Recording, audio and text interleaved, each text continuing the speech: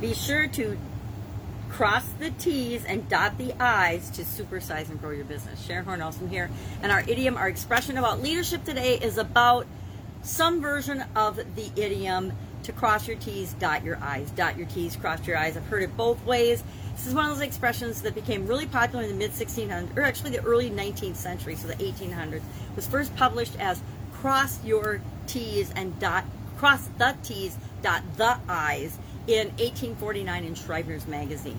And it probably became as as a scolding or a reminder to children to pay attention to their writing, write carefully. It means, of course, for us to pay attention to the details, the most minute and smallest details when they matter. Now, we can get bogged down in paying attention to the details in everything, but that will slow down our growth and slow down how quickly we supersize and build our business.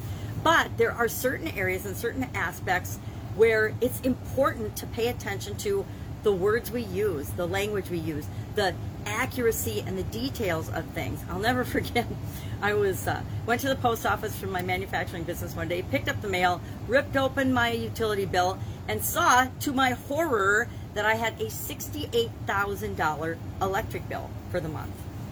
And since it came out of my bank account automatically, needless to say, I was a little freaked out. Normally, my electric bill would be anywhere from $3,000 to maybe a maximum. I think the biggest one I'd ever gotten was less than $6,000. So to see this $68,000 bill that was going to be automatically withdrawn from my bank account in a couple of days definitely gave me pause to stop what I was doing.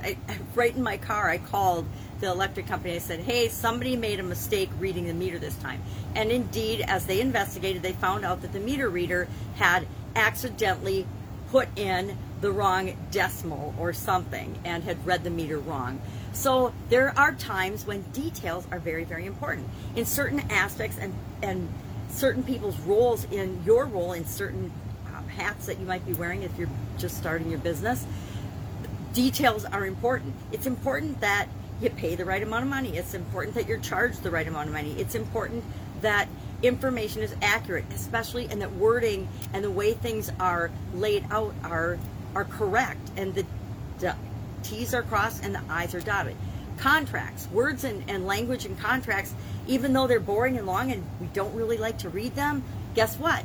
It only takes one or two words to be changed in a contract, even a standard real estate contract, for it to entirely change the meaning and therefore your responsibility if you go ahead and sign that contract. So as boring as it is, we need to read contracts or have somebody that will read every word of the contract for us. That's why we have lawyers, that's why we have counselors, that's why we have people that are on our team that help us with certain areas and aspects of our business, especially if we're like me, not particularly detail oriented. Language and communication. The words we use are how we communicate everything to other people. So it's important that we choose those words that are appropriate for the situation. Claims, guarantees, things that are important to our customers need to be clear and concise.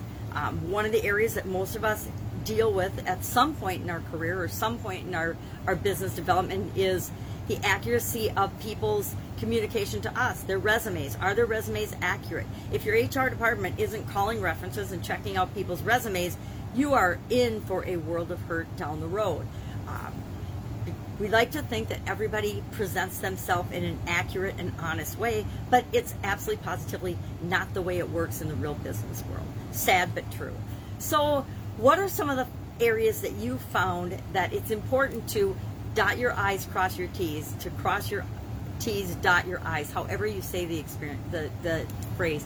I actually think I've used it the most. Remember to cross all your T's and dot your I's. I think I usually make it more personal when I use the expression. It depends. It depends how much detail is required. But I do think it's a great expression. It's one that many of us can relate to, especially those of us that grew up with those teacher graded papers. You get a term paperback. I wish I had one here. I actually found some old German term or essays that I'd written, and they were marked up, with the red pen, that you'd see the red pen and you'd be like, oh my gosh. And the more red you saw as soon as you got your paperback, the more it made you cringe because you knew you had to go back and redo those things. That was before the days, believe it or not, of word processors and computers, and so we had to actually type things out. We had to type them out on carbon sometimes if we wanted a copy of it, because that was before copy machines were really popular and you could find one at every library or everywhere. Now printers in everybody's house. And it was before the days when the computer and the word processing tools actually formatted your entire paper or book or report or document for you. Now they just go ahead and you can select the format you want, and it'll just document the whole format, or format the whole document. Let's try to get that out right. It's hard to communicate sometimes. So love to hear your experience with this particular expression or idiom. Does it mean anything to you? Have you got a great story that goes along with it? Love to hear that. Otherwise, that is our idiom for today. Go out, make it an awesome day. If you're doing something that requires detailed attention, remember, cross those T's and dot those I's and make it an awesome day. I'll be with you tomorrow with another interesting leadership idiom. What does it mean? Where did it come from? And how might you use it in your business and your life right now? Take care.